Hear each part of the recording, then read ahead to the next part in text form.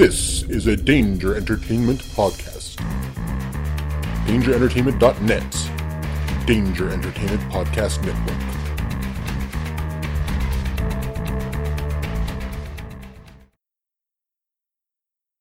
Don't worry, Toby. Just use the Force. Like in that film, you know. 365 Flicks Podcast. 365 Flicks Podcast. Come and listen to it right after you finish this podcast you're listening to. It's got Chris and Kevin and a weather guy called Toby. What's the point in a weather report on a podcast, I hear you ask? Well, there's only one way to find out. Download every episode that is currently out and listen to those bad boys right now. It's got Toby Osmond, who is kind of a guest host, but thinks he is the most important part of the podcast. Hashtag not joking. You can find 365 on iTunes, Libsyn, Spotify, and awesome websites like DangerEntertainment.net, Nerdly.co.uk, and Tangent Bound Network. It's like shit in a field.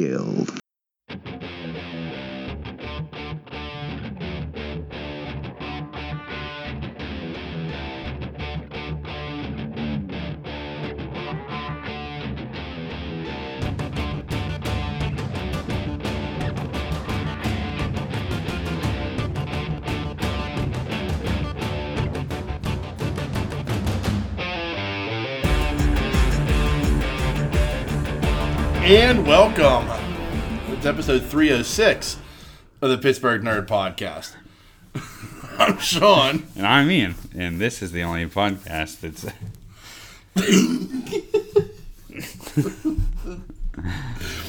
They weren't like other bands who raised hell because they thought that's what rock stars were supposed to do.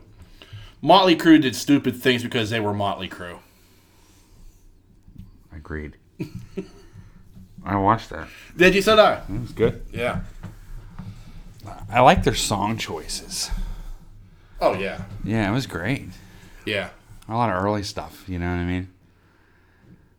Yeah, like the bulk of it took place before Theater of Pain. Yeah. I know. Which was nice, because that's like, you know.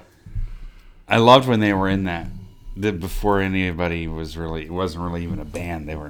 It was a band, but they were... Yeah. This is before Mick Mars coming in and that guy was trying to work... yeah, trying to play live wire. Yeah. Yeah. I never played anything like this before. Well, that's the point. Yeah. You know.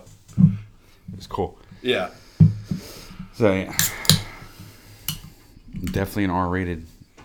Oh, yeah. I mean, like, right from the start, like, with, you know... Yeah. You're like, oh, this is where we're going. Okay, cool. Yeah, that's what it should be. Well, yeah.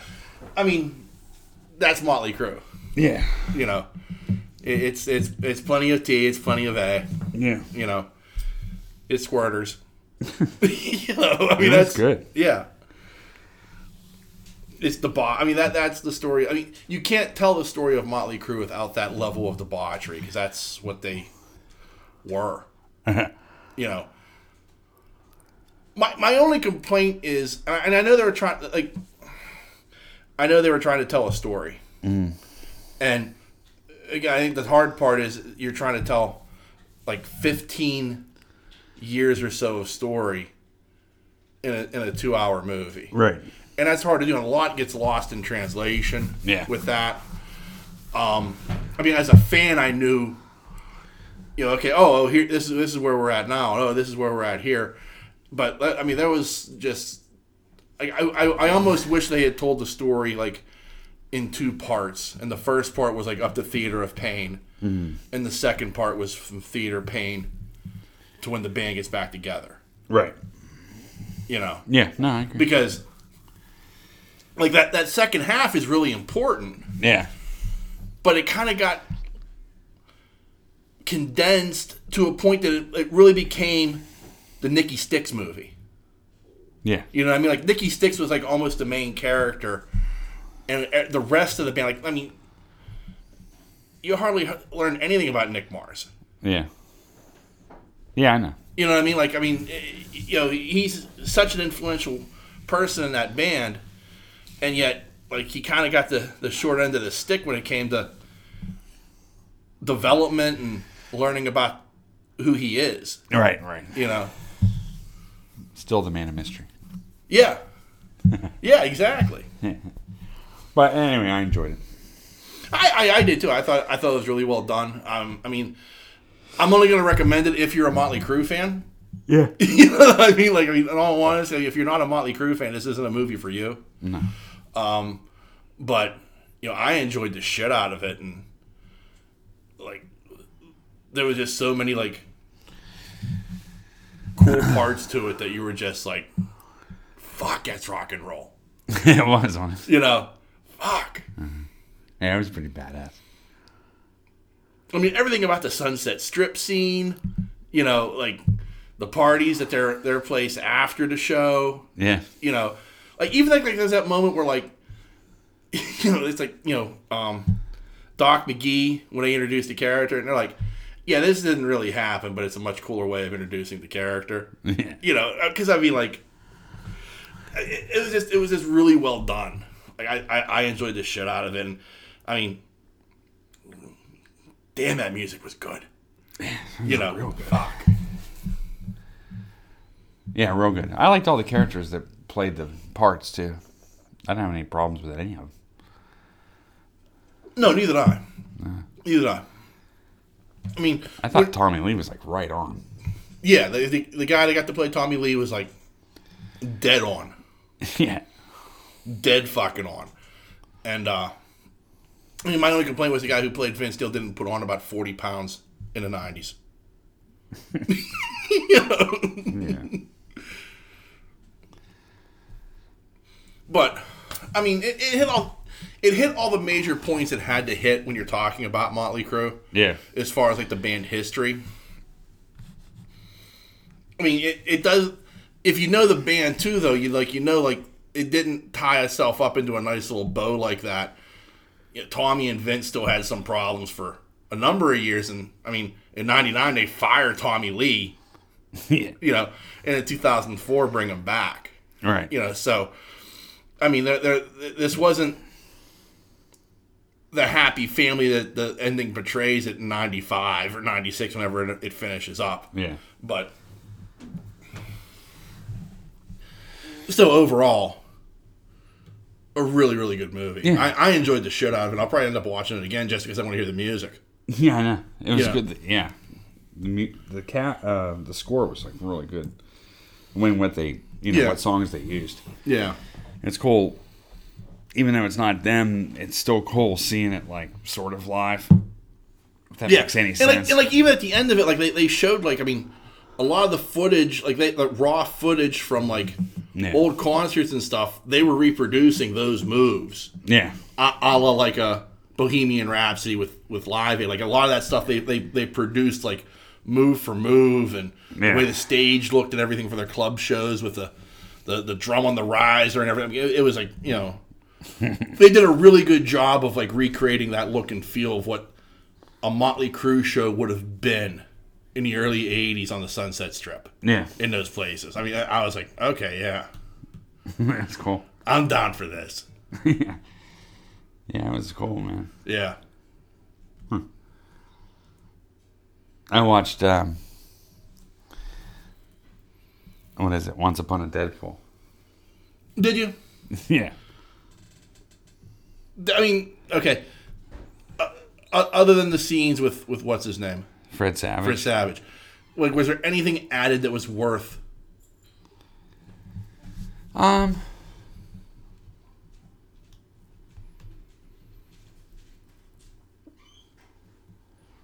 thinking. Yeah. We just watched it. Well, I mean, clearly it must not be, because if you're thinking about it, nothing must have stuck out with you. No, I mean there was a couple things, but nothing. They cleaned it up a bit. Yeah. And they took the blood out. Yeah. Yeah. Yeah. They took the baby legs out. Yeah. Well, not out, but yeah, highly censored. Yeah. Yeah. But I enjoyed it. Like. Did you? Yeah. I mean, this had been Oh, probably the third time I watched it Yeah. ever. Yeah. And I just watched it a week ago. Maybe. Yeah. Or no, maybe a little over. The second one. Yeah. But I really enjoyed it. Yeah. Yeah. I mean, you could see where it was different.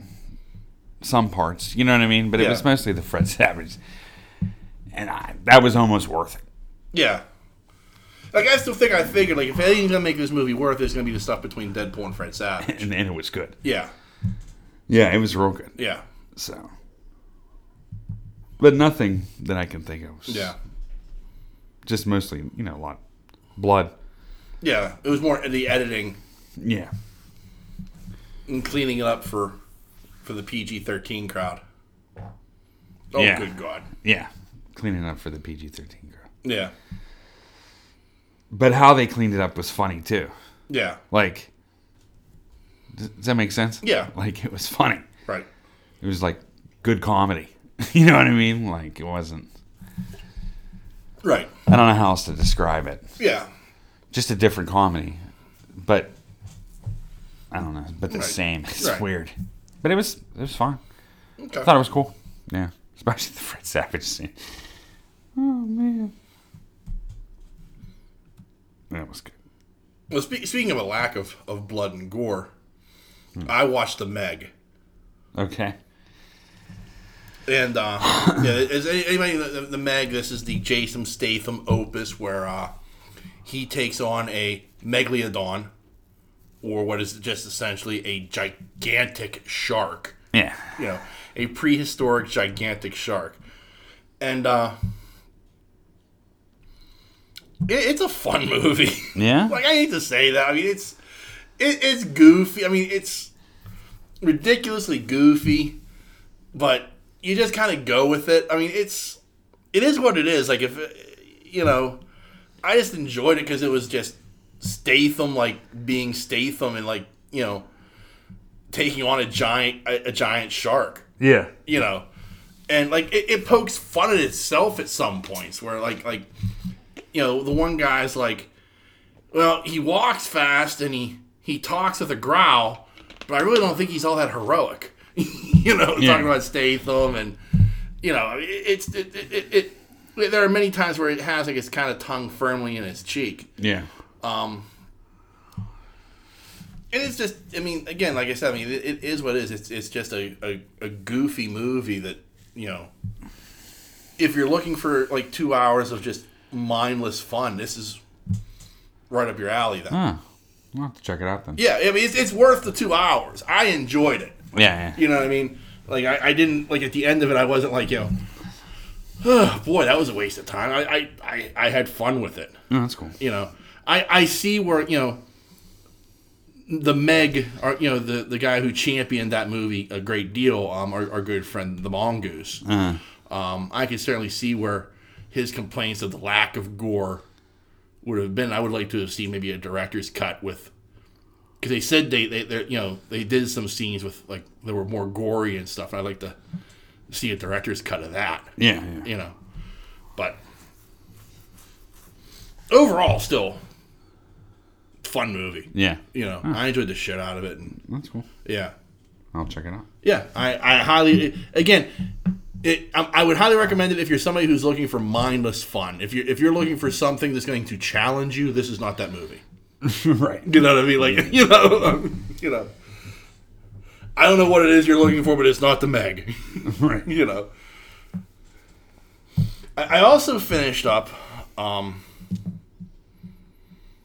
Netflix released the last season of Arrested Development. Okay. So I watched that, and that was disappointing. Yeah? Yeah. Like,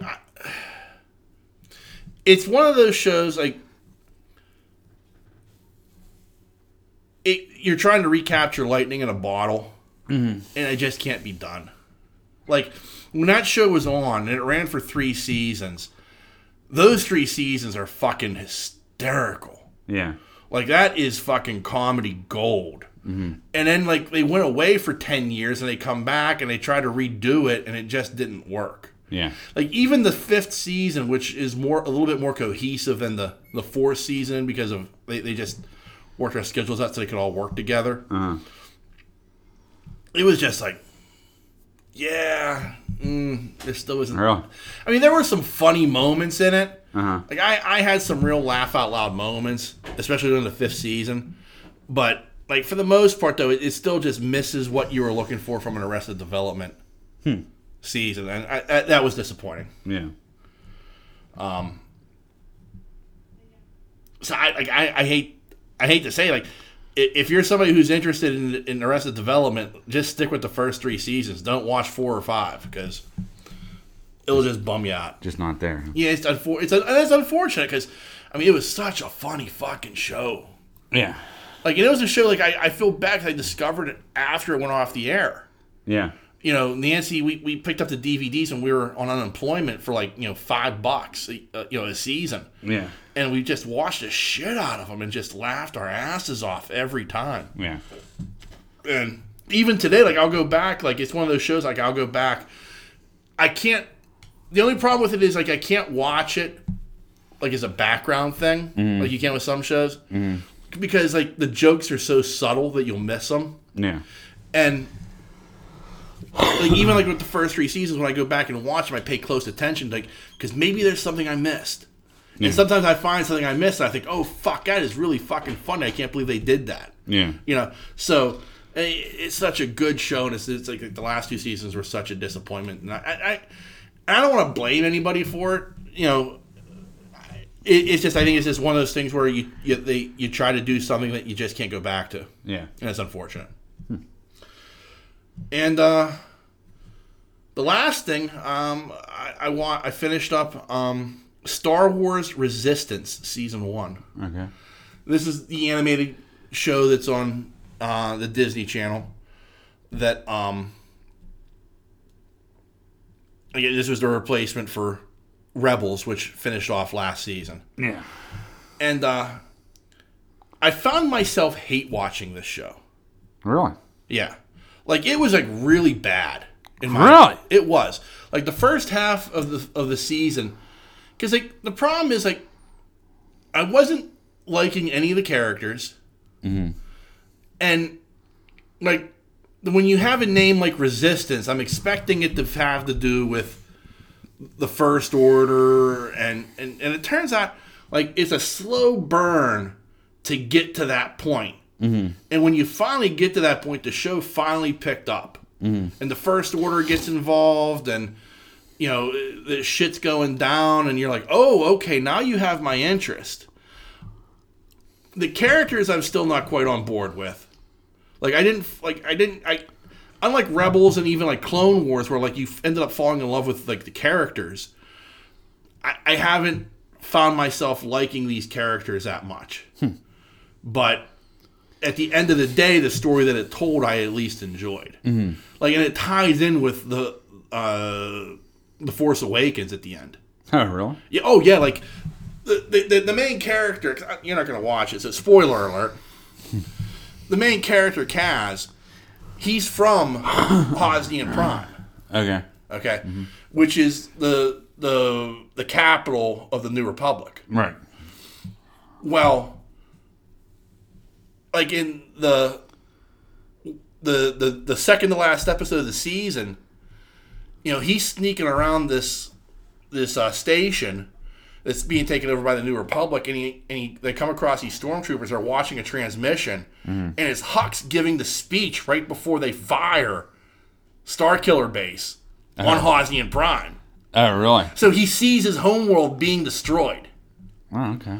And it shakes his character a lot. Like, he's like, fuck. He's like, I have to complete my mission, but fuck, my parents were just fucking killed. Yeah, yeah. You know what I mean? Like, and it, like, really, like, fucks him up.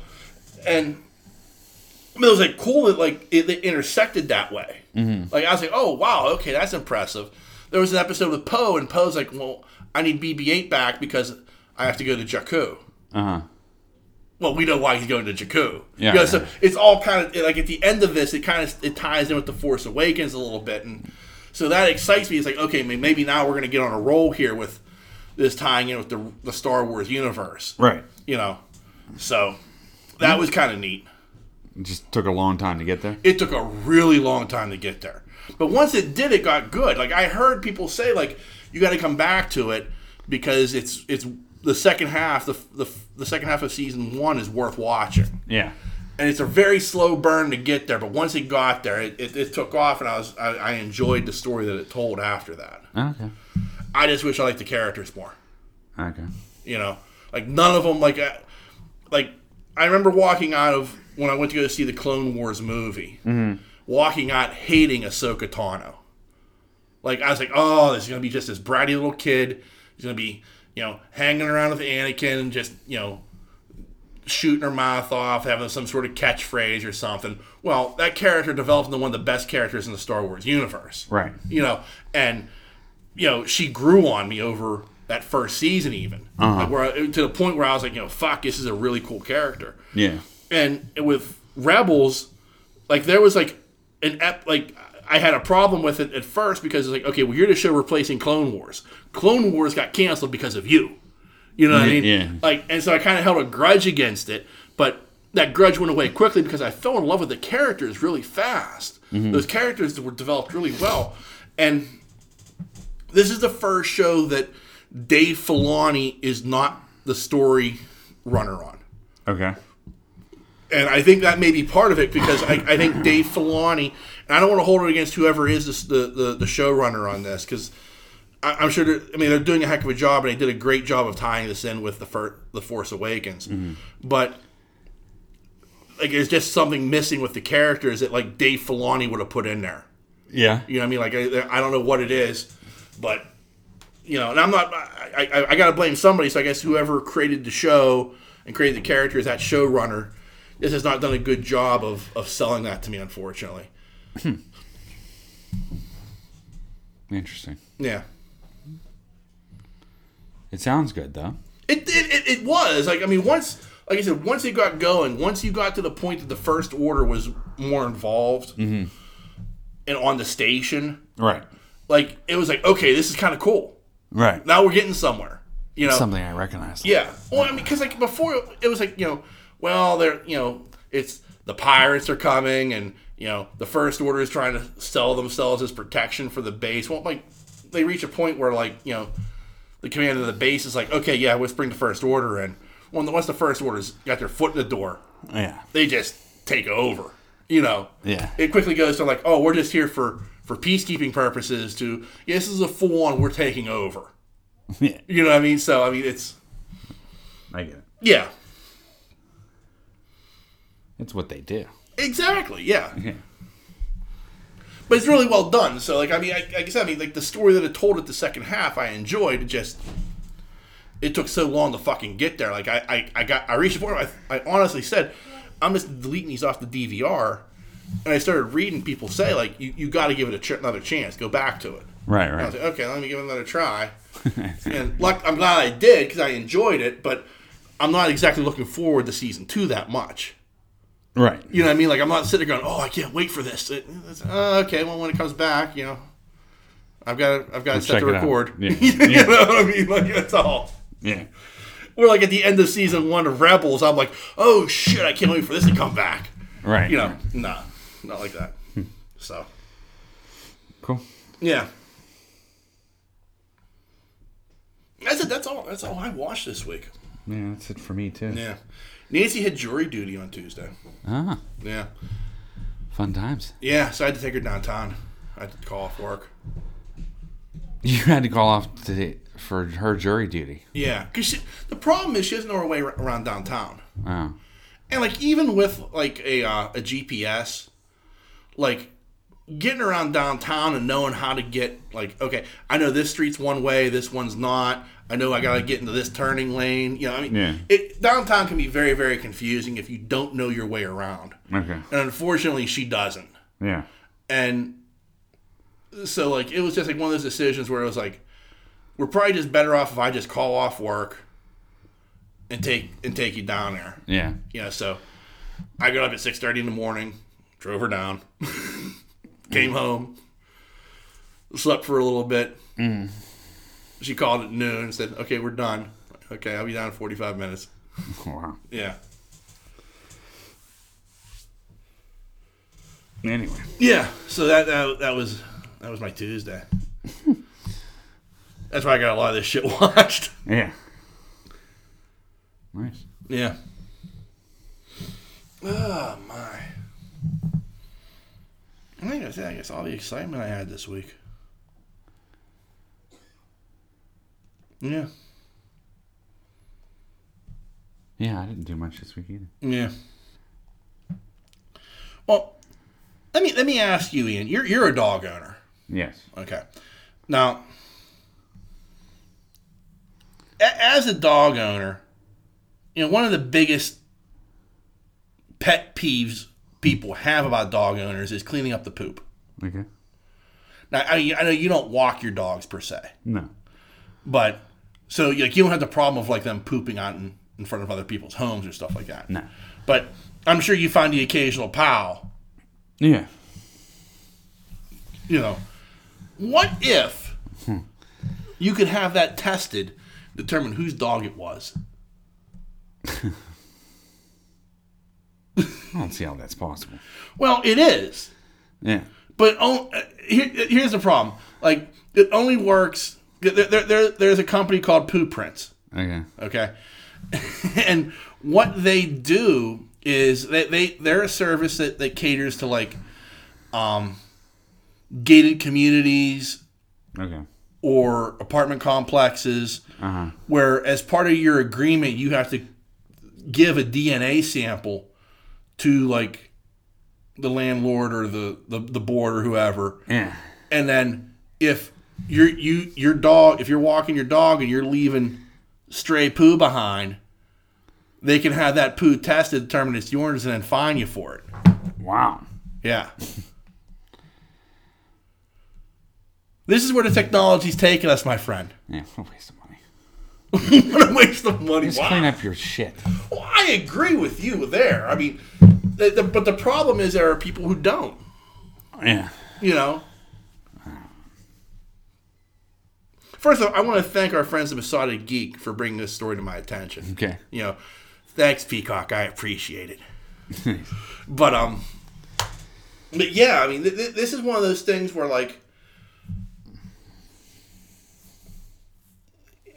like as a non-dog owner, at my apartment complex, I don't have this problem. Yeah. Because we're not allowed dogs. But there are a lot of people in the neighborhood who do own dogs. Mm-hmm. And I thank goodness I don't have the problem, at least around where I'm at, of like, you know, finding stray poo. Because that's just annoying. Right. You know what I mean? Like you just like, you know, just pick up your dog shit. Yeah. You know? But I mean, apparently, I mean, it's a problem that like paints dog owners in a bad light. Like the people who don't pick up their dog shit. Yeah. You know? And even like in public parks or like dog runs and stuff, like dog parks, you're supposed to pick up that dog shit. Yeah. You know not everybody's doing it.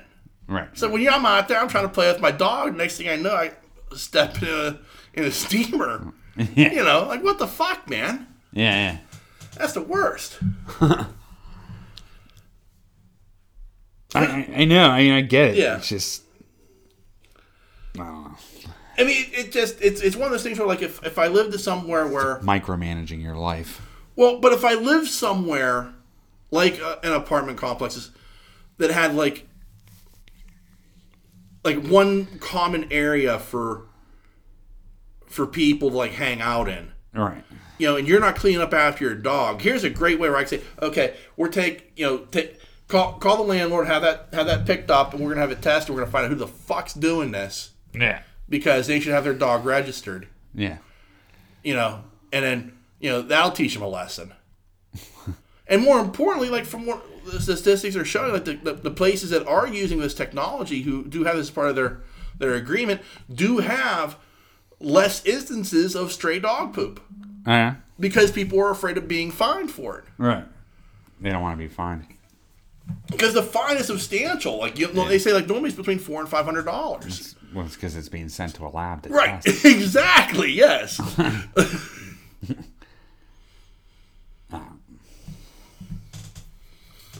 And plus, I'm sure like it's got to be one of those deals where like you have to pay that company. Like if your poo prints, like it can't benefit you that like nobody's being tested. Right. You know what I mean? Yeah. Like, you know, if you're getting 100 samples a month and you've got 500 clients, that's a bad ratio. You know, so I'm sure they've got to have a retainer fee of some type where you're, you know, these landlords are paying like a monthly fee just to keep the service active. Right. You know. I don't know. Yeah. I don't know. I just think it's a waste. But that's just me. It's a waste for waste. Yeah. I get it. I guess. I understand both sides of it. I just think it's micromanaging that's just too much for me. You know. Right. And, you know, like, you can only do certain things in these type of gated communities or complexes. You know what I mean? Like, there's rules. Right. Right. And now it's just more micromanaging that all the way down to poo. Well, like, I've never been one who wants to live in, like, a gated community. Mm-hmm. Or in one of those places where you have, like, a homeowners association. Right. Because you're right. If I own my home, I want to be able to do what the fuck I want. Right. Like, I don't want to have to conform to these rules. Which, like, has always baffled me. Like, you know, if I want to put a 10-foot Ranger out in front of my house, I'm going to put a 10-foot Ranger in front of my fucking house. Yeah. You know, don't tell me how I can decorate my house for Christmas. Yeah. You know.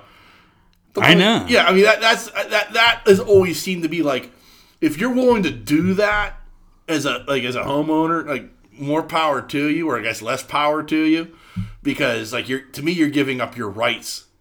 Yeah. You know what I mean? Like, I want to be able to do whatever the fuck I want to my house. Like, if I want to paint it purple with a big Prince symbol on the side of it, I'm going to fucking do it. Yeah. You know, you can't stop me. You know? Yeah. But apparently if I'm part of a homeowners association or getting like one of these gated communities, yes, I can. Yeah. I can be stopped very quickly. It's like you lose your right. Yeah. But, like, in an apartment situation, like, to me, that's where it makes the most sense. Yeah. You know, because it is part of your lease agreement that you would clean up after your animal. Right. You know. Yeah. That's where it makes the most sense to me.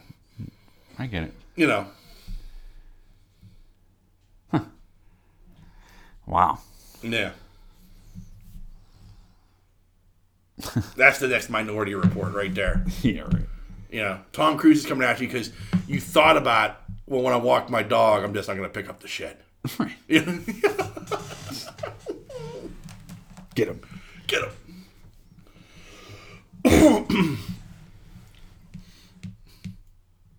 What else you got? I'm going to ask you a dumb question because I don't have much, so I'm going to go with this route. I thought of this today. I was watching on NFL on the NFL Network. It was a football life of Dwight Clark. Okay.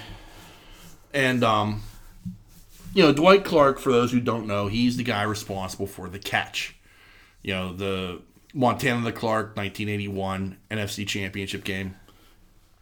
49ers beat the Cowboys to go to the Super Bowl. Yeah. One of the highlight moments, like it's one of those like iconic moments in football history. Yeah. I remember watching the game. Okay. Like that was like the first football season I really paid attention to. As a fan. And so I remember watching that NFC Championship game. I remember the catch, like being and like everything went along with it. Like I wasn't in the stadium, but I remember watching it on TV as a kid. And I think I thought about, after watching that, I thought about, of all the iconic moments that I've seen over my lifetime, like either being in the stadium or like watching it on TV. Yeah. And there have been hundreds of them. I mean, there are some you sit there and you say, well, did I actually see that or did I just see the highlight of it? So my question to you is twofold. What's the greatest moment you ever saw in person, like what you were in the stadium for or the arena? And two, what's the greatest moment you just ever saw, like watching on TV? Live. Like on TV. Yeah, like you were watching that game live and this happened. You're like, holy shit, I can't believe that happened.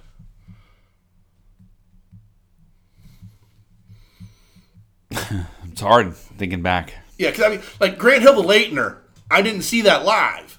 Right. I've seen the highlight of it 1,000 times, but I didn't see it live, so I can't count it. Right. You know, it's stuff like that. So there are some things where you kind of have to say to yourself, did I really see that lot? Like, did I watch it on TV, or did I just remember seeing the highlights of it? Yeah. You know what I mean? Because I want to say that I saw Jordan winning the dunk contest. Yeah. That was one of the highlights of... But I didn't, of course. I mean, that was on TV. Right. But still, like, I mean, that's what I'm saying. Like, something you watched on TV that's like, wow, I can't believe that happened. I was a part of that moment, even though I saw it on TV. But also, like, what was like something you saw actually live? Bulls winning the championship. That was something big for me. Yeah. Well, the multiple championships. Because I watched a lot of basketball.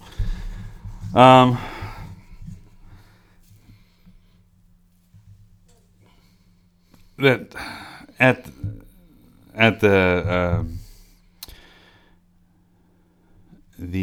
Pitt comeback to beat Virginia Tech. Yeah, that was a great moment for us. That was a live moment for us. Yeah, we shared that one together. Yeah, that was an amazing moment.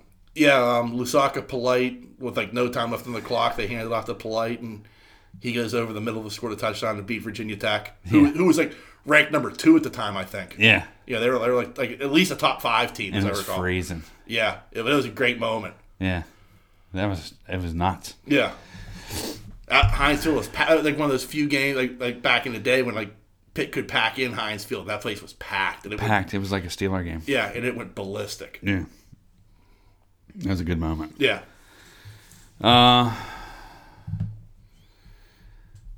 Seeing the Cups. Yeah. With Lemieux. Yeah. And I swear I maybe I didn't, because I used to watch a lot of hockey. Yeah. Much more than I did now. Yeah. I mean, I used to try to watch like every game if possible. And I swear I saw the Lemieux, the natural. What is it? 5 goals, 5 ways. 5 goals, 5 ways. Yeah. I swear I watched that game. Yeah. One of the most amazing moments. It was just a moment. Was when Lemieux shot from behind the net and hit it off the back of the goal into the goal. Yeah. It's a great moment. Yeah.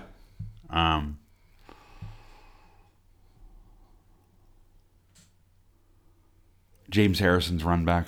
Yeah. That was amazing. Yeah. In Super Bowl 43. Yeah. Yeah.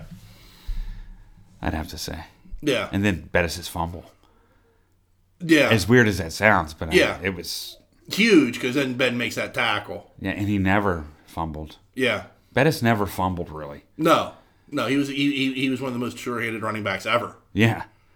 And he fumbles the ball. Yeah. And we were like, yeah. I mean, what? Mouth drop. Yeah. So, yeah, there was that. Yeah.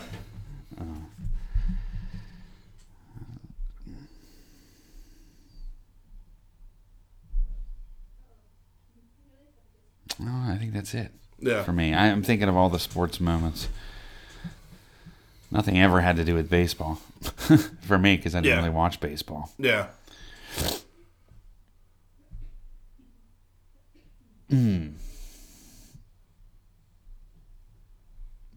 Mike Tyson's punch-outs. Yeah. But we always saw those after the fact, because it was not worth the money. Right. Rent it. Well, I mean, plus, when Tyson was at his height, we were still in high school. Yeah. Yeah, so it wasn't like you had the option to buy that yourself. like, Mom. I don't think I even would because Yeah, Tyson was infamous for knocking out fighters in like 43 seconds. Yeah, it was never worth the price. Would you ever pay $50 to watch Tyson punch out someone in under 2 minutes? No. You know what I mean? Yeah. So.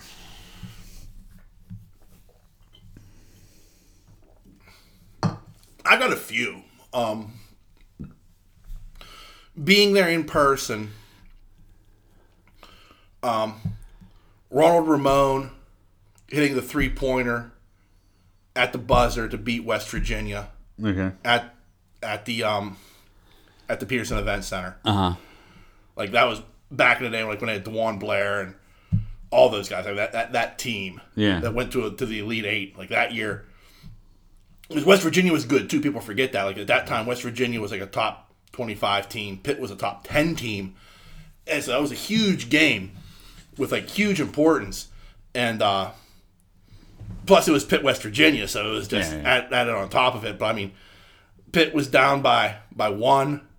They hit Ramon in the corner. He drops the 3 to end the game. You're just the place just erupted. Yeah, it was one of those great moments where and that was again the Peterson Event Center. That was the zoo was at its height back then. Yeah, of just it was the Peterson Event Center was notorious for being one of the hardest places to play in because of the crowd. Yeah, in the student section and everything. And that shit place just erupted when he dropped that 3 on West Virginia to win the game. Yeah, you're holy fuck. Because they only needed a 2 to win, and he drops a 3. You're oh, fuck, what he? Oh, he hit it. Yeah. Being there in person to see Polite beat that was one of those to me one of those great moments. Because the other thing people forget is that was Virginia Tech was leaving the Big East. Yeah. So not only were they a top 10 team, but they were also it was kind of a grudge match because it was fuck Virginia Tech for doing this to us. Yeah. People were pissed that them in Miami were leaving to go to the ACC at the time, and it was so it was a little bit more sweeter to beat them and keep them from doing something great because it was Yeah.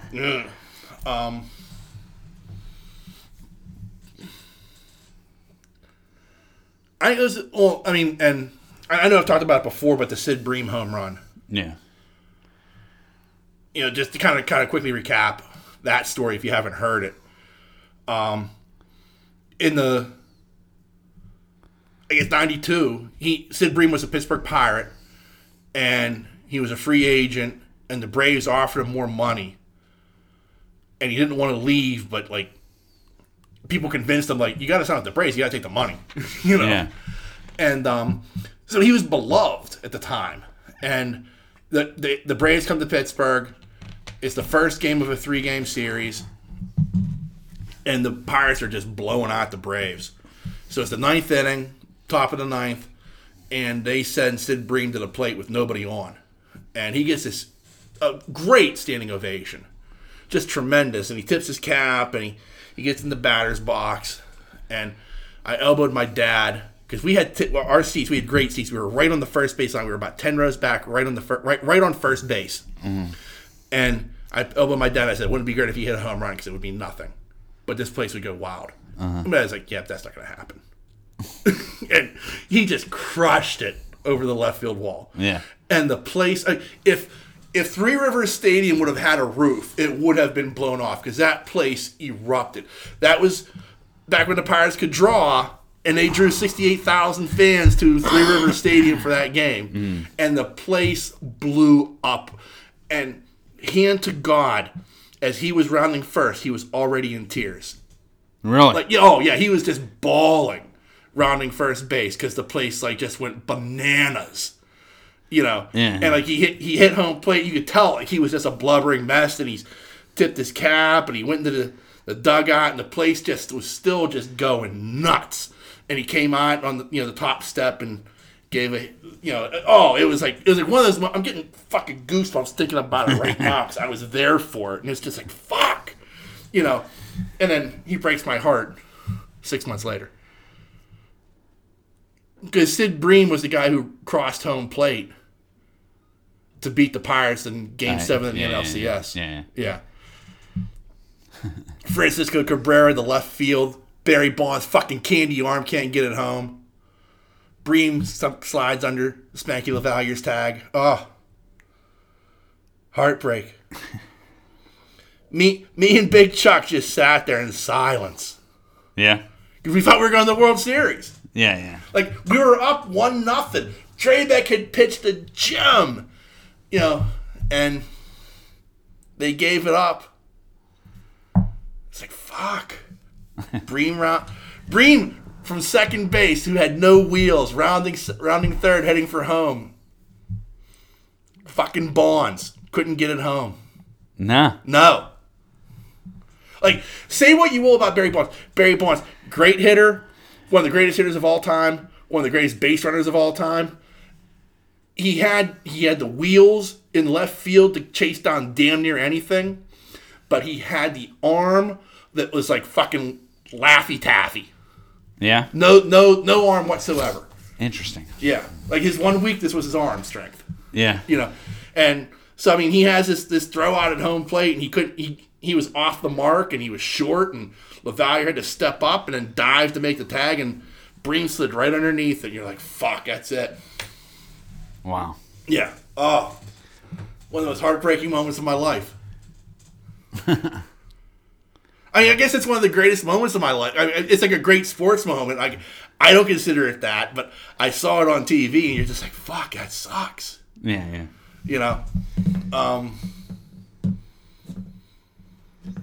I think of things I've seen on TV. Lemieux coming out of retirement. Yeah. First game back. That first game back. Yeah. Yeah, and he gets the goal and everything. Oh, that was amazing. Yeah. That was a night that the Igloo, they damn near blew the roof off of it. Yeah. This town loves Lemieux. They do. Well, I mean, and speaking of Lemieux moments, Game 1, Stanley Cup Finals, 92, against the Blackhawks.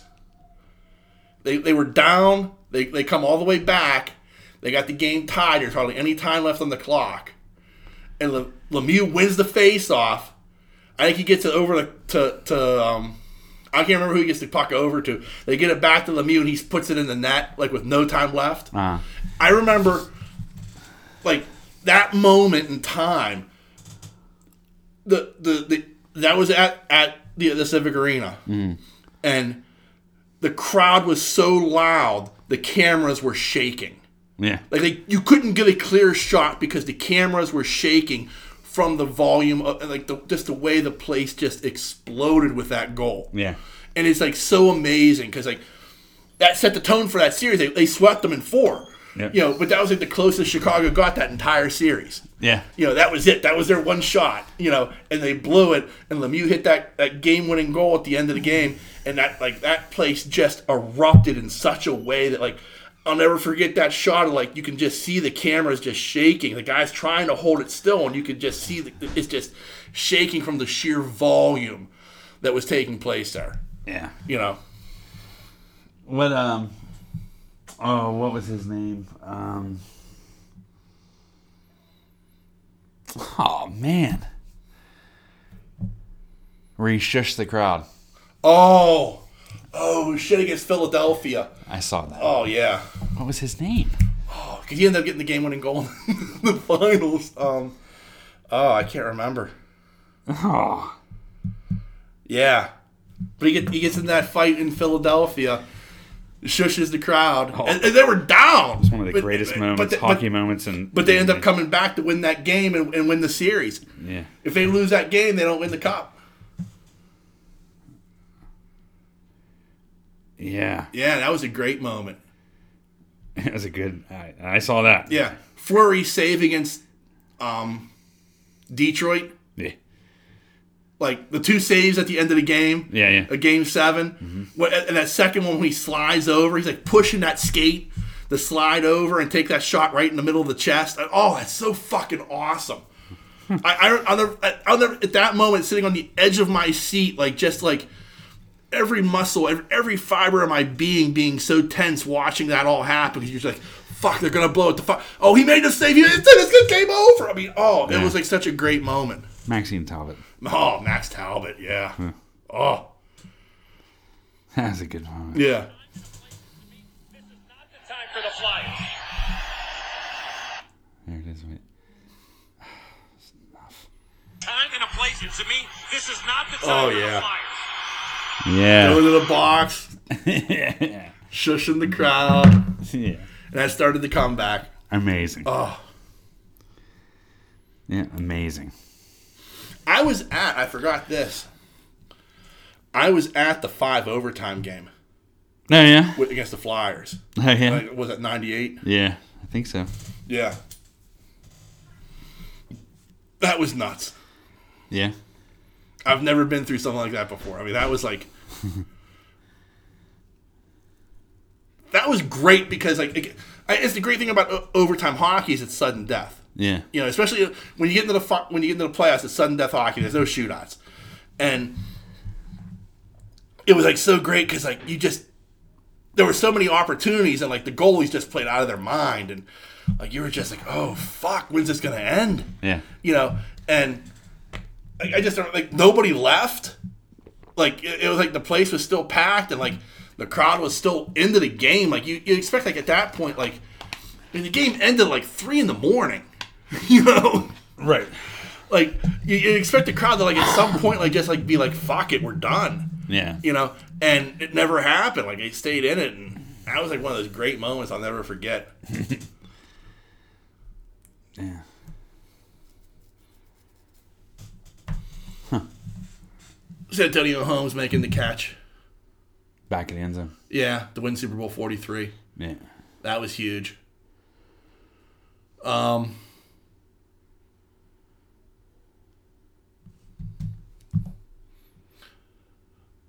Jordan winning Game 6 of that last finals against the Jazz, like that moment, like you know, he's got the flu.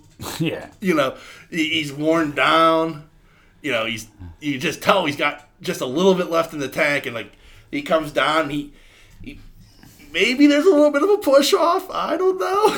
You know, but I watched that game. I'll never forget that moment because he makes the move, he gets himself open, and he hits the 2 to win the game. And it's like that moment, like you just like you wish that's how it had actually ended. Like you wish he didn't come back and play for DC because like, that iconic moment of him just like his arm up in the air after like letting go of the shot and like you're just like that's how it should have ended. Yeah, you know, yeah.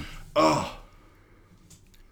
He's an amazing player. Yeah, I mean, he never went to a Game 7, but hitting that shot to win Game 6 to end the series was like so amazing. Yeah, you know, like especially like knowing like you know he had the flu, he didn't have anything left in the tank, and it's like damn, he was that good, dude. He was. I have to say, he's probably one of the best probably the best basketball player I ever played the game. Absolutely. Like I hear people talk about LeBron, and like. I'll give him credit where credit's due. Like LeBron's one of the greatest players of all time. There's no doubt about it, you know.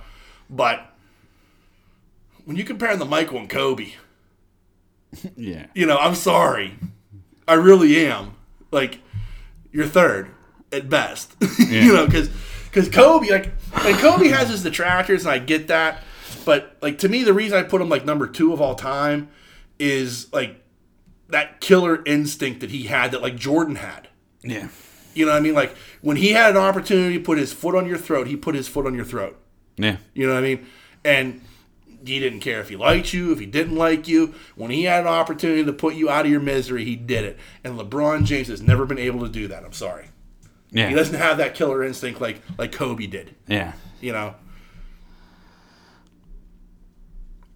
Yeah, he's the best that's ever played. Oh, Michael Jordan, absolutely. Like, I know people make statements for other players, but you know, I'm sorry. Like you can't. Like you, there's no way you can not acknowledge Michael.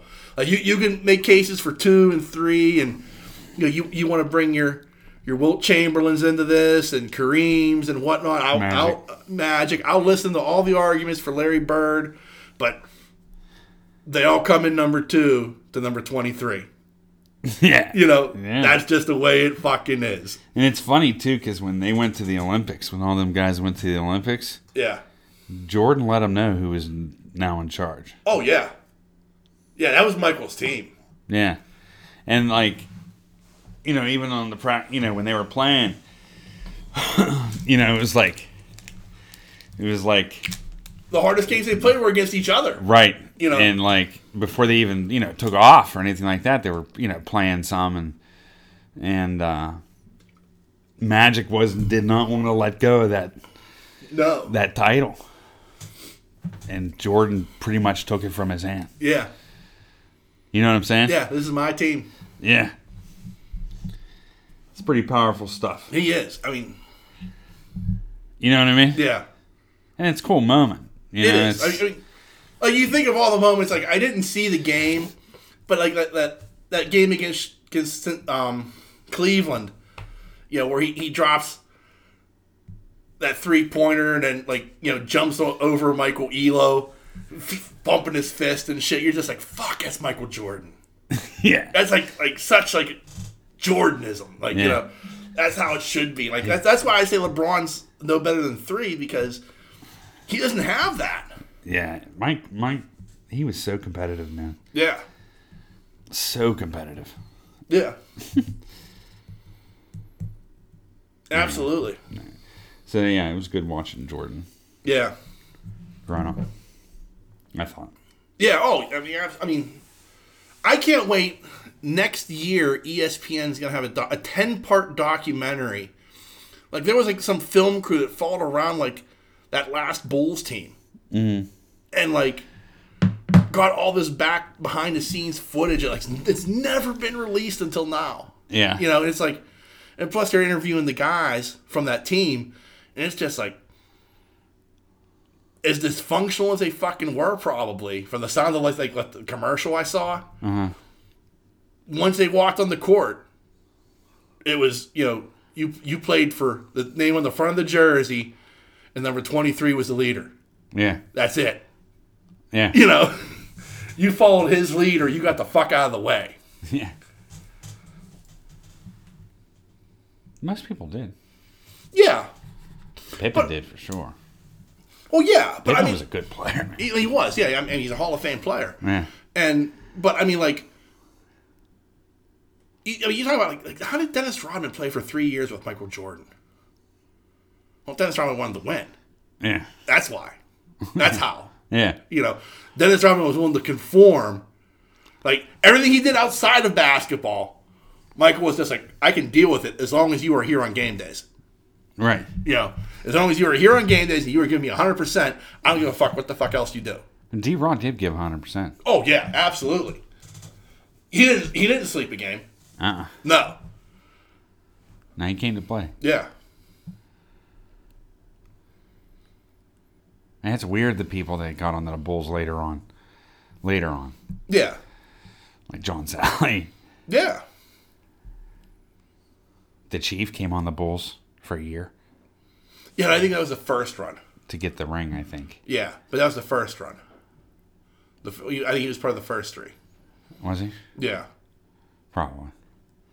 Yeah, because, I mean, the Chief, like, for that second run, like, the Chief would have been, like, 70 or something, you know?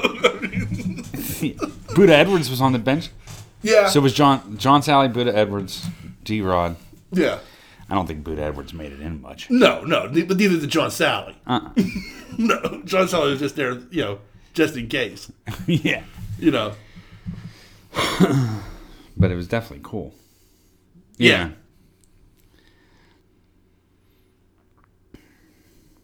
Man, they had such good members of that team. No, yeah. I just remember Steve Kerr hitting them outside shot. Exactly. I mean, like, you think about that, like Steve fucking Kerr. Yeah. 3-point specialist. Yeah. Anyway, all right, enough about the Bulls. Yeah. Yeah, those are my moments. Yeah, I'm trying to think of something else. I'm trying to think of something that's not local. Like, that I saw on TV. Like, that... And...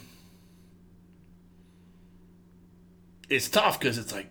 if it's not local, I'm trying to think, like, did I see it or did I just see the highlight of it? You know what I mean?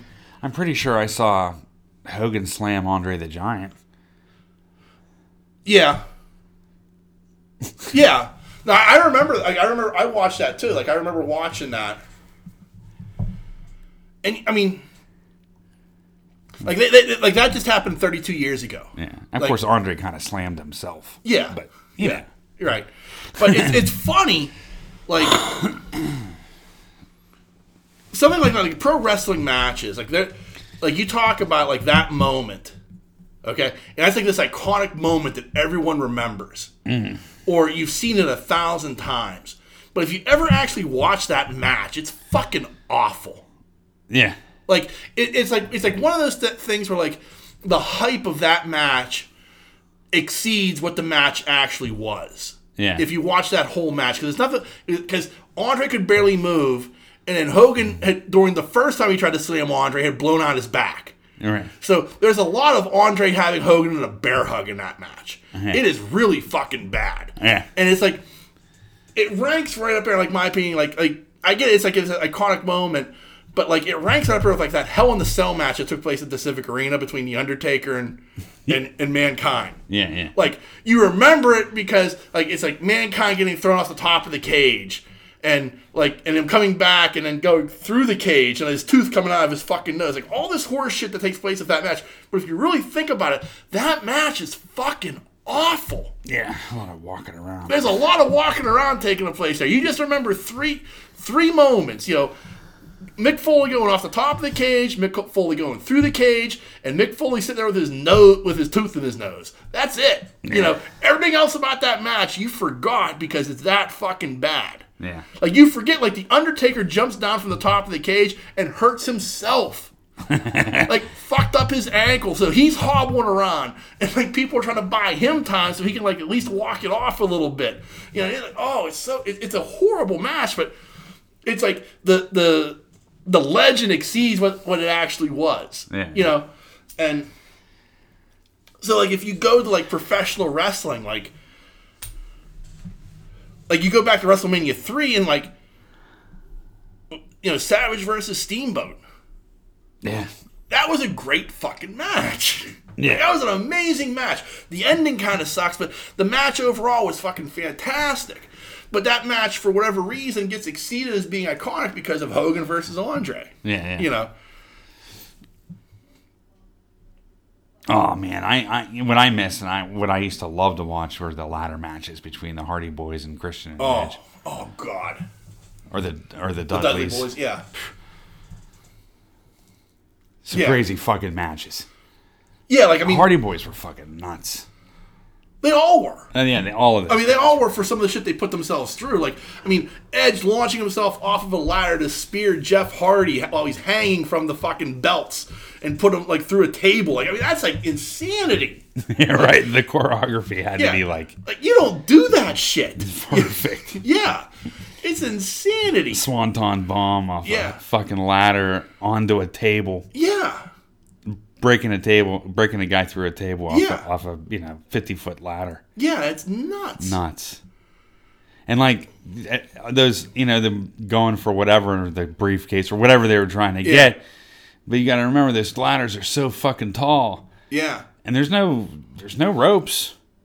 There's nothing holding them. No. That's just all Daredevil shit. Yeah. That's crazy shit. It was.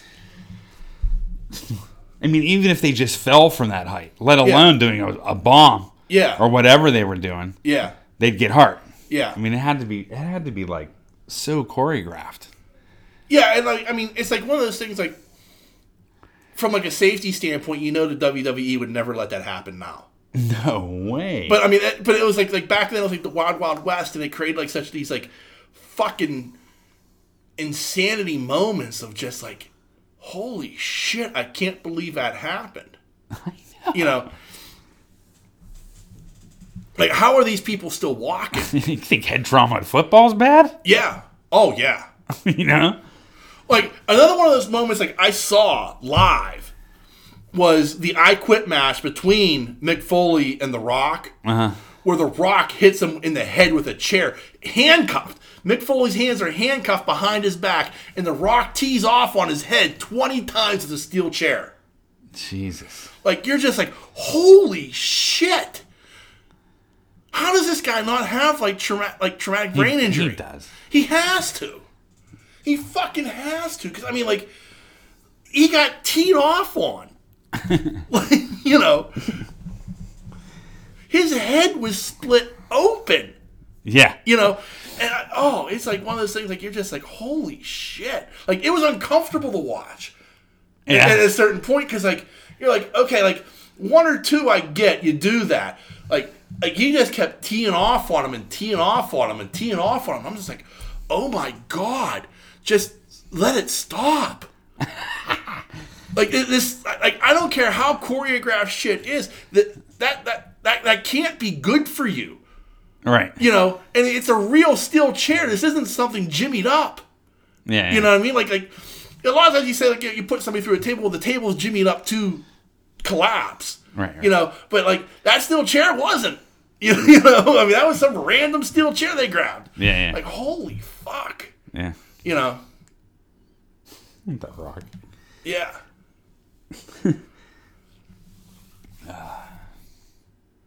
Steve, I saw live Steve Austin. This is one of those iconic moments you talk about. Steve Austin versus Bret Hart in an I Quit match. It was at WrestleMania, and Ken Shamrock was the special guest referee. Okay. Austin gets cut open, and Hart gets him in the sharpshooter, and Austin is struggling to get out of it. And, like, as he's struggling, like, you could see him, like, squeezing his head so, like, more blood is running down his face. You know? And it's, like, this iconic moment of, like, Austin just doesn't give up, and he ends up collapsing due to blood loss. Really? Yeah. Like, he's out, and, like, Ken Shamrock calls the match. So, Austin loses the match because he couldn't continue, but he never gave up. And it was, like, one of those moments where, like, it helped sell Steve Austin as a legitimate tough guy. So that later on, when he made his run the next year for the title, like, he was like, you know, it built up this legend that was building. Yeah. You know, starting with like the King of the Ring the year before, and the whole Austin 3:16 says, "I just whooped your ass," and like it was like another one of those moments where you're like, holy shit, like look at what this guy just put himself through. He never gave up. He just couldn't continue. You know, yeah. And it's like one of those like really cool iconic moments. But like you remember like him like doing like a push-up, like trying to get himself up, and as he's doing it, like the blood's just like running faster down his face, and it's just like, oh wow, he's hurt. Yeah, and of course, like to add on top of it, like you have like this great commentary by like Jim Ross, you know, who's like completely sells you on the fact that Stone Cold may be the legitimate most baddest man on the planet. Yeah, you know, it's like so well done. Like, it's like one of those things that WWE does well when they do it well is completely sell you on somebody being that legitimately hardcore. It puts them in the position. Yeah, like it sells that position. Yeah, I want to see like because just Jim Ross's commentary, you're just like, oh shit. That's not what I wanted. Well, Rock made a name for himself in the WWE. Oh yeah. Yeah, he did. Absolutely.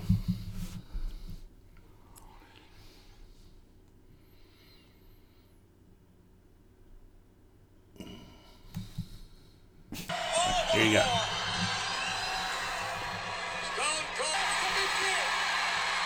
It's all the blood. Yeah.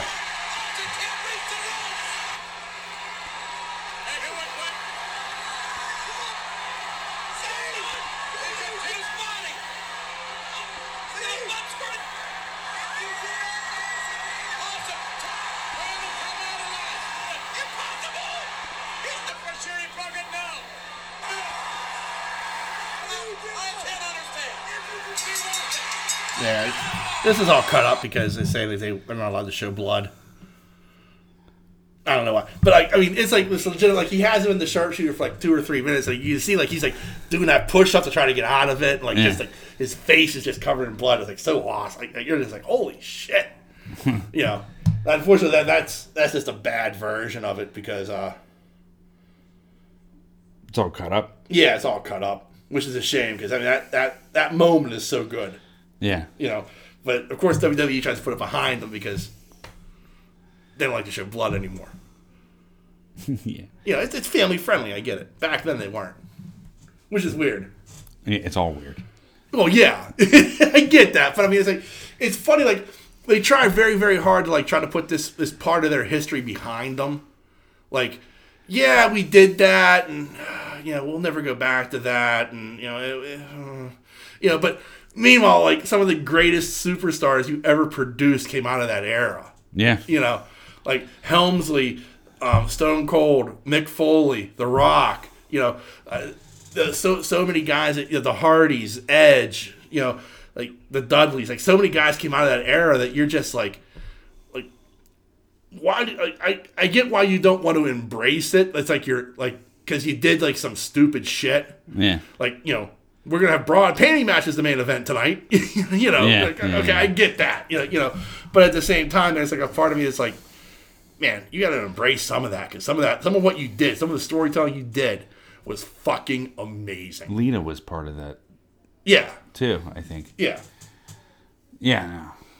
Yeah, because like they had like a bunch of chicks who weren't very good. Then you had Lita and you had Trish Stratus who were. Yeah. Like anybody else they fought, it was like, that's kind of bad. Yeah. But like Lita and Trish Stratus was a match you showed up for and stayed in your seat. Yeah. Because that was good stuff. Like they could legitimately go, and like that's part of like. I mean, you look at the WrestleMania that's coming up in a couple weeks here. Mm-hmm. The main event is a women's match. Yeah. Yeah, it's Ronda Rousey versus Charlotte Flair versus Becky Lynch. It's a three-way dance for the WWE Women's title. Yeah. As the main event. Because the women have far exceeded what the men can do at this point. Isn't that crazy? It is. It's great. Because, like, you talk about, like, Ronda Rousey is actually not that bad in the ring. Yeah. Like you would think, like, man, she'd probably struggle. But no, she's actually not that bad in the ring. Uh-huh. Charlotte Flair has been like the linchpin of what launched this whole evolution of women's wrestling. Mm. Because she's Ric Flair's daughter, right? But then you have like somebody like Becky Lynch, who's become kind of like the Stone Cold Steve Austin of the women's division.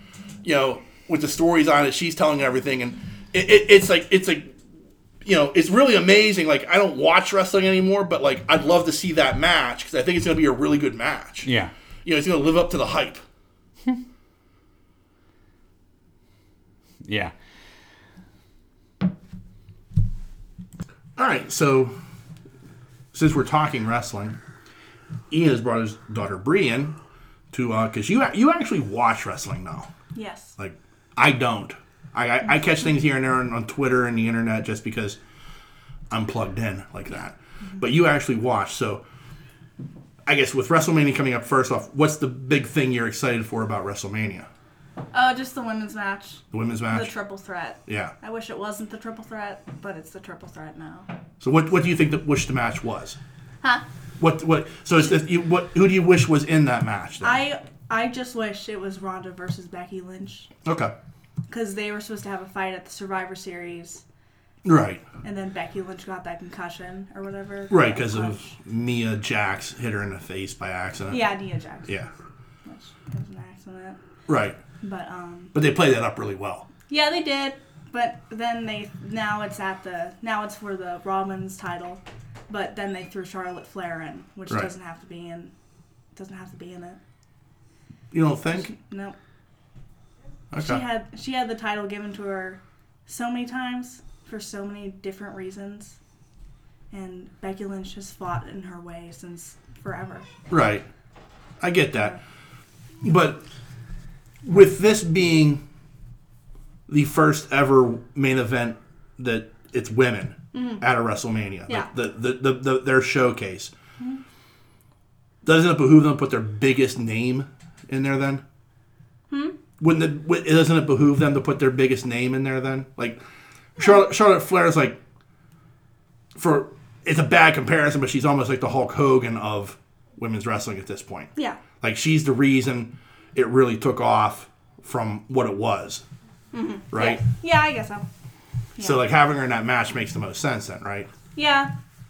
Like, I get your point, like, about, like... It does. You know. You gotta have the names in there. Right. Because, you know, Ronda Rousey is coming from her area. And then you gotta have Charlotte Flair just because it's a Flair. It's good to have her and her name into the business, you know what I'm saying? Right. Mm-hmm. Yep.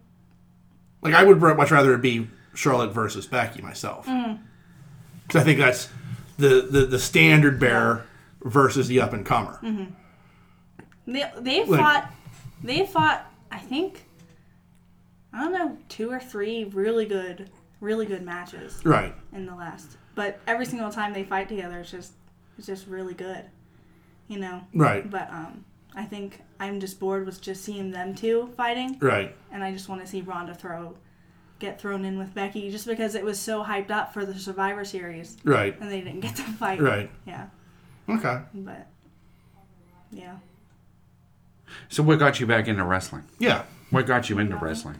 Well, I was on Tumblr and I was scrolling through and someone reposted a picture of Becky Lynch all bloodied up. And I was like, how does that work? Right. You know, I was like, that's not usual since WWE changed to PG. Right. It wasn't scripted. Right. Because you knew the bleeding wasn't scripted. Right. So then I did backtrack. Then it said she wasn't going to fight in their Survivor Series. So then I was like, oh, this whole entire thing was a mess up. Like, it was right. Just, they messed up.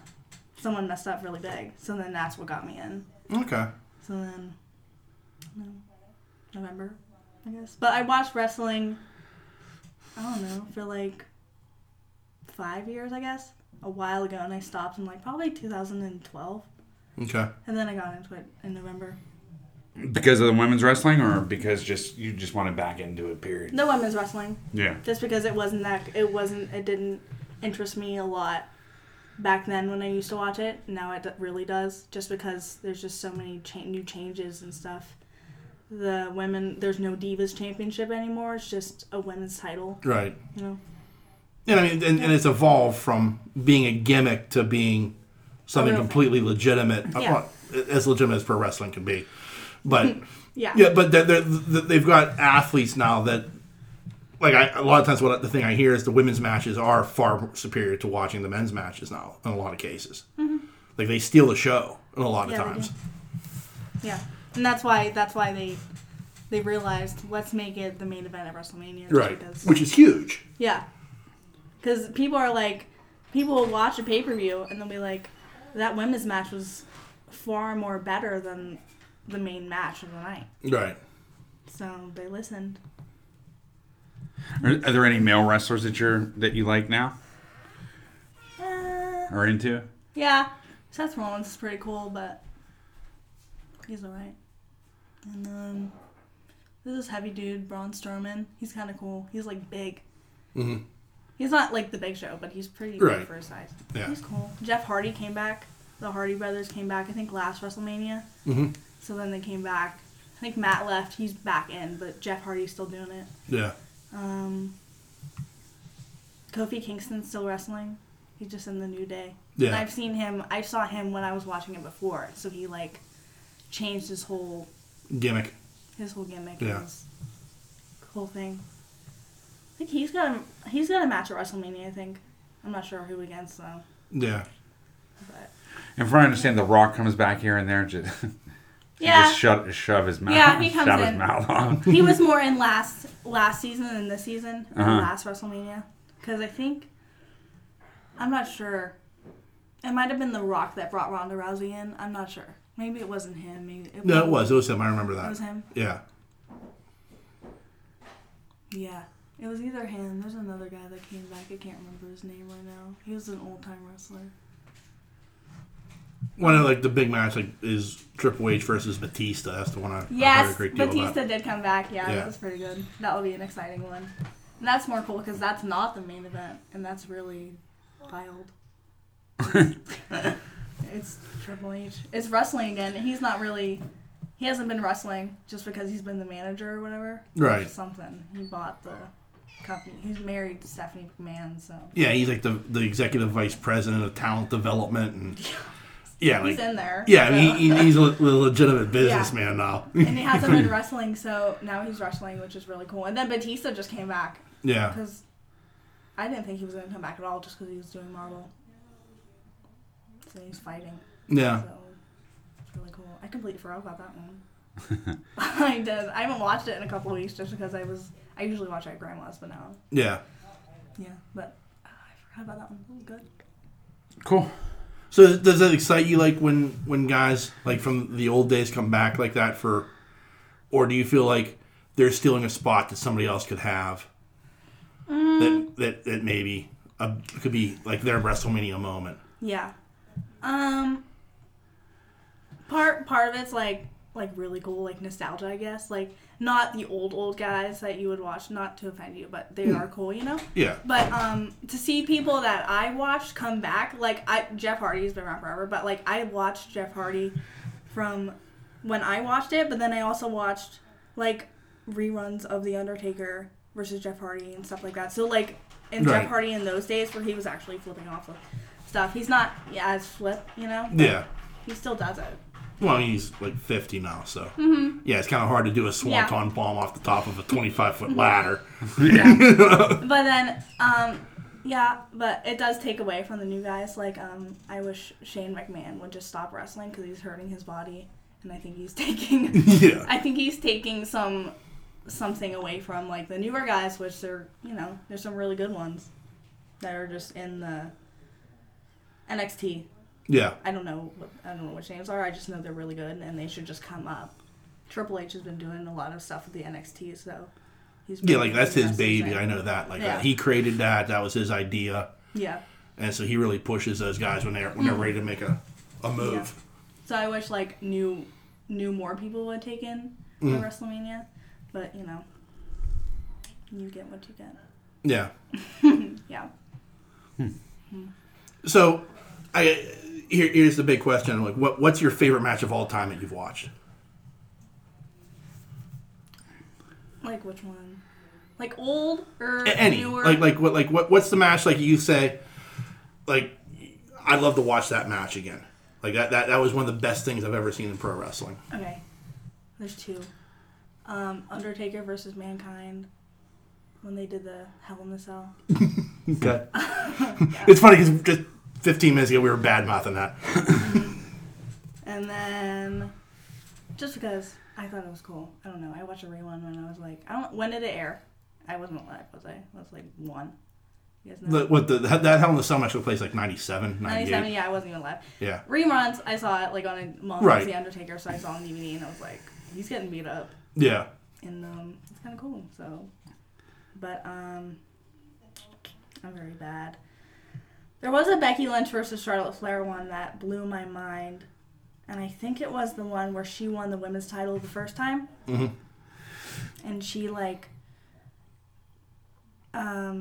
Becky Lynch was on the table in the corner, and Charlotte Flair was up on the turnbuckle, and Charlotte Flair was going to jump on Becky Lynch, who was just laying on the table like dead. Right. And then while she's up there struggling to get up on the turnbuckle, Becky Lynch hurried up, rolled over, went under Charlotte Flair, power bombed Charlotte Flair onto the table, and then Becky Lynch won the title. Because, wow. Yeah. Because what was that match? I can't remember, but she won because Charlotte Flair got totaled, and then Becky Lynch won the title. I think that was 2016. Not sure. I think that was the first time she won the SmackDown Women's title. And then there was another one recently where Becky Lynch won the second time she won the SmackDown Women's title. That was a really good one. I can't remember what match it was. Cool. Yeah. Charlotte Flair gets on my nerves though. You don't like Charlotte Flair? No, I never liked Ric Flair. Okay. Wow. No. He's my all-time favorite. Yeah, he's super cocky. I don't know. He's okay, but I don't know. It's just a little... It's too much sometimes. It's like Bono circa after Joshua Tree, where he got all weird. Wow! That's a pull, man. Wow! That is a pull. I mean post Joshua Tree. You know where he got all weird? He got super... Well, yeah, I get what you're 80s? saying. I mean, you know. Ric Flair is weird like that. For some reason, it like went. Like, She's 18, soon to be 19. what? I'm saying, he got like super weird. And then Ric Flair just never caught my eye. I just thought he was super cocky and just, but whatever. He's okay. Okay, I'm not judging but you. yeah, I mean, he's okay. But Charlotte Flair, I don't know what, She's okay too. She has some good moves, but I don't know. I just think she was just not one of your favorite wrestlers. Yeah, not one of my favorites. She was just thrown in there, and she gets what she gets. All right. Yeah, I was always I loved The Rock. Yeah. I did. I always did. I know that's probably like a... Yeah, well, surprise, surprise. Water's wet. We like The Rock. Well, yeah. No. I just think he's good.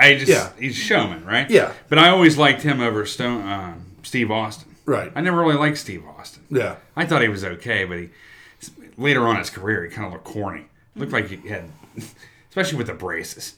Yeah. Yeah, I get what you're saying. Yeah. Yeah. You know what I mean? Like, it's just, I couldn't take it. But, he was always one of my favorites. But right. Which guy is your favorite from back in the day? Like, of old videotapes or reruns or whatever? You would probably float back to... We start putting it on with the Hardy Boys, Christian and Edge. Or... I never liked Edge either. I don't know, I like Jeff Hardy. I liked when he had the makeup, he had the little armbands, and he would just jump off of really tall things.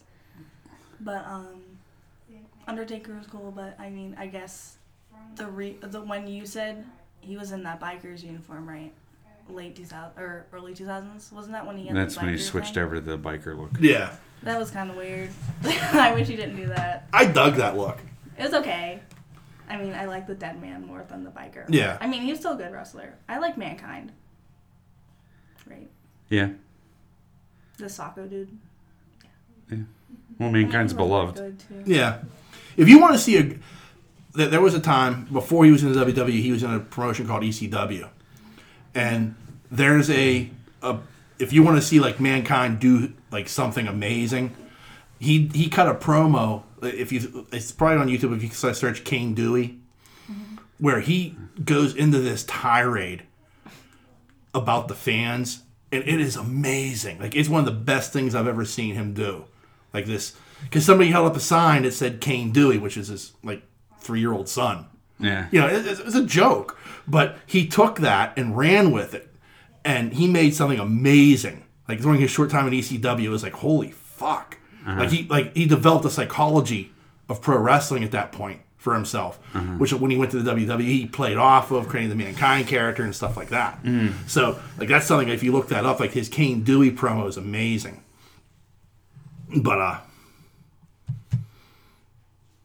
like, for me, like, those all-time great moments, the 1997 November to Remember at the BCC, the Beaver Golden Dome, Yeah. which was like an ECW pay-per-view. Watching Shane Douglas beat Bam Bam Bigelow for the ECW title was one of those moments I'll never forget. Yeah. Like, it was fucking nuts. Yeah. And like Ric Flair versus Ricky Steamboat back in the late 80s. Yeah. Like, those matches would be on TV, and they were hour-long matches, and they were amazing. Yeah. Like, I know you hate Flair, but like, it's like, especially at that time, Ric Flair. I bet I would have liked him better if he earlier than what I remember of him. Right. Just because he probably didn't get more cocky when he got older. Well, what became funny is, like, no, he was cockier in the 80s. Really? Oh, yeah.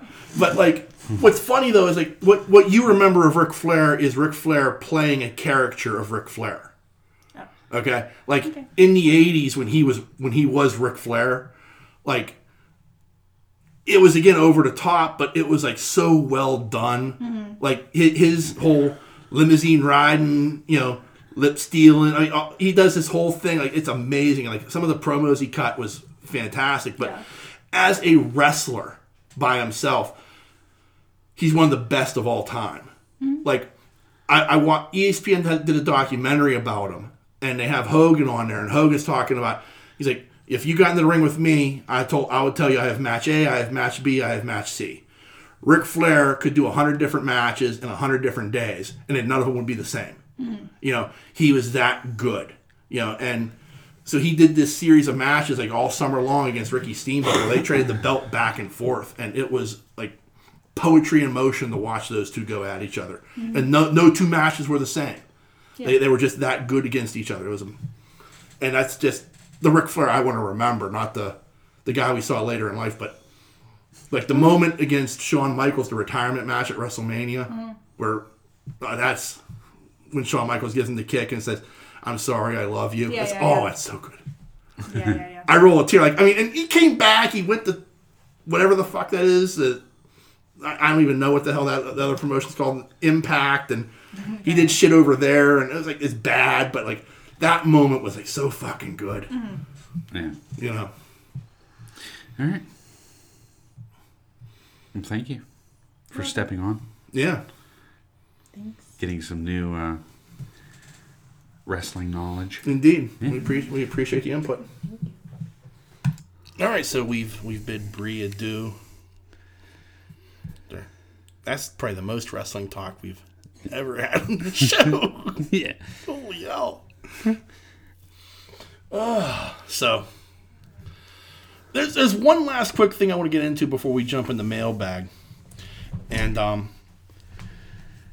this year, this past month, we have celebrated the 80th anniversary of Batman. Okay. Batman is 80 years old. And also Detective Comics is releasing their 1,000th episode or issue. Yeah. Which is amazing as well. Uh-huh. So in celebration of that, I think they're doing a supersized issue with a number of short stories in it by different writers.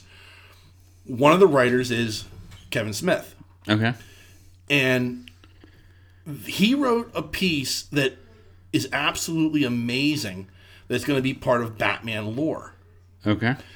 And that is... The big question has always been, why does Batman have a big symbol on his chest? It's just something for you to shoot at. Yeah. It's something for people to aim at. And over the years, they've talked about, Batman, his suit is bulletproof. He wears some sort of body plating underneath that and stuff like that. Well, Kevin Smith, along with Jim Lee, are telling an amazing story of what some of that body plating is. And that is Bruce Wayne finds the gun that kills his parents. Okay.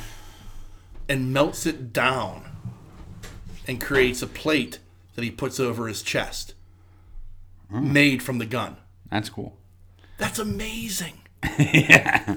That is fucking... I've seen some bits and he's like, it'll never hurt anybody ever again. But it'll protect me. Yeah. Because I couldn't protect them. Man. That was some deep fucking shit when I saw that, and that is impressive. Yeah.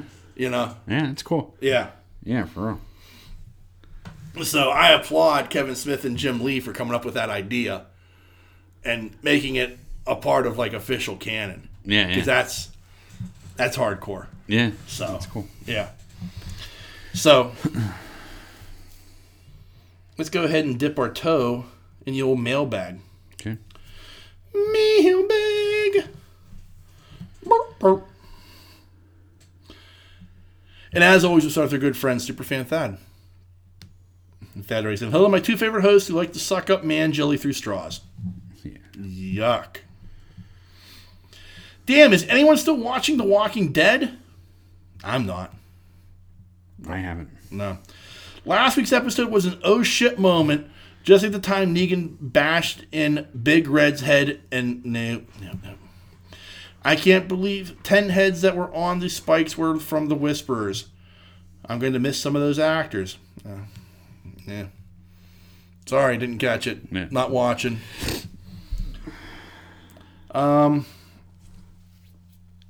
Platypus and I went to see an act last night that appeared on America's Got Talent. We went to go see Tape Face. Man, the show was amazing. Fun for the whole family. Who would have thought a show that has no speaking could be this funny?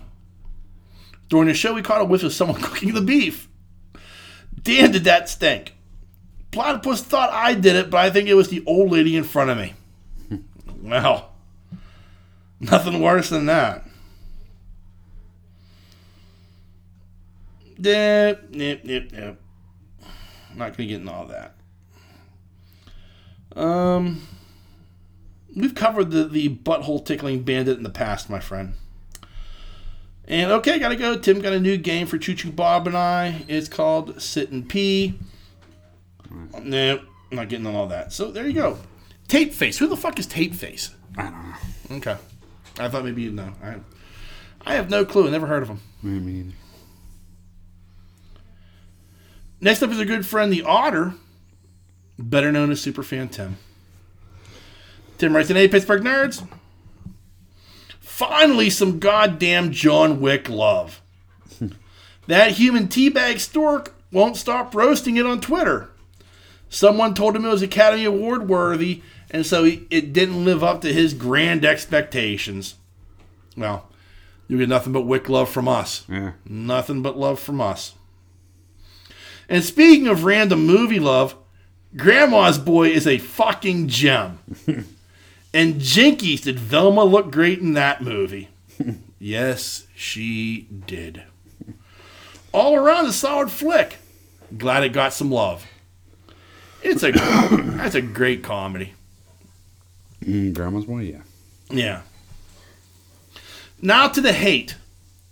Damn, Sean, what did Portugal ever do to you? I'll tell you what it did. It's a foreign country that you could be kidnapped from. Clearly, because Anthony gave us a whole documentary about it. Huh? That's not good. Plus, it was bad parenting. I mean, I actually thought it was one of the better places in Europe. It's no Ireland. Speaking of which, maybe Ant can inform us on it. Portugal is America, but hell, it ain't Paris neither. Yeah, it's one of those places that you just don't want to go to, my friend. I'm sure it's on some sort of watch list. They can't develop the Bumblebee story anymore because they refuse to let the poor bastard talk. But if you see the movie, you'll understand why. It makes sense now. It's not just shenanigans. It makes sense. Yeah. I'm really interested to see how Tarantino rewrites history again in Once Upon a Time in Hollywood. I figure it's going to be like Inglourious Bastards, trucking around, and then whammy, something that never really happened, but you wish it had. Maybe Manson gets his face machine gunned off. Yeah, that's my only problem with Inglourious Bastards. It's, that ending. Yeah. Like, there's so much good stuff in that movie. Like, I mean, the beginning scene with, Christopher Wentz, and yeah, I mean that's the bar scene's fantastic. I mean, there's a lot of good in that movie, but that ending, that's I was like, really? What? Looking forward to finishing Deadly Class this week. Then it's on to something else. I still want to watch Jack Ryan on Amazon. Maybe I can talk Beaver into that. It shouldn't be hard now that Jim Halpern got hot and bearded. I wish people would stop bothering me in public and confusing us. I'm sure he is tired of answering questions about how he comes up with witty, relevant commentary on the Pittsburgh Nerd Podcast Network week in and week out. Wow. Funny you should say that, because our next write-in is from Jim Halpern.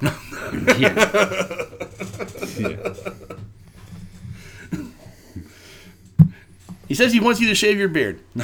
Yeah. Yeah. So there you go. That's it for the mailbag. Cool. Anything you'd like to add to the proceedings there, sir? No, man, I'm good. Well, remember, there are a number of different ways you can reach out and touch us. You can send us an email like these fine folks have. That email address is pittsburghnerd@yahoo.com. You can also find us on Facebook and Twitter. Just search Pittsburgh Nerd. Very easy to find. And we're also a member of a number of podcasting networks. You can find us on the Tangent Bound Network, the Weeby Geeks Network, and the Danger Entertainment Network. Just give them a Google search and you'll find all the other great podcasts they have to offer. And lastly, as always, want to thank you, our fine listeners, for checking us out each and every week. We can't thank you enough for taking the time to enjoy our hijinks and shenanigans. And this one is certainly full of hijinks and shenanigans. More wrestling talk than we've ever had. A lot of wrestling talk. Yeah. Also want to say happy birthday to the girls. Yeah. Which they turned 19. Anna and Bree. Happy birthday. Yeah, happy birthday. One more year closer to drinking age. Yeah. Yeah. That's the next milestone. Yeah. You know, they graduate. They got old enough to vote. They graduated. Now it's drinking age. Yeah. Yeah. At least that's how it was for me. I'm sure they've got completely different goals. Yeah.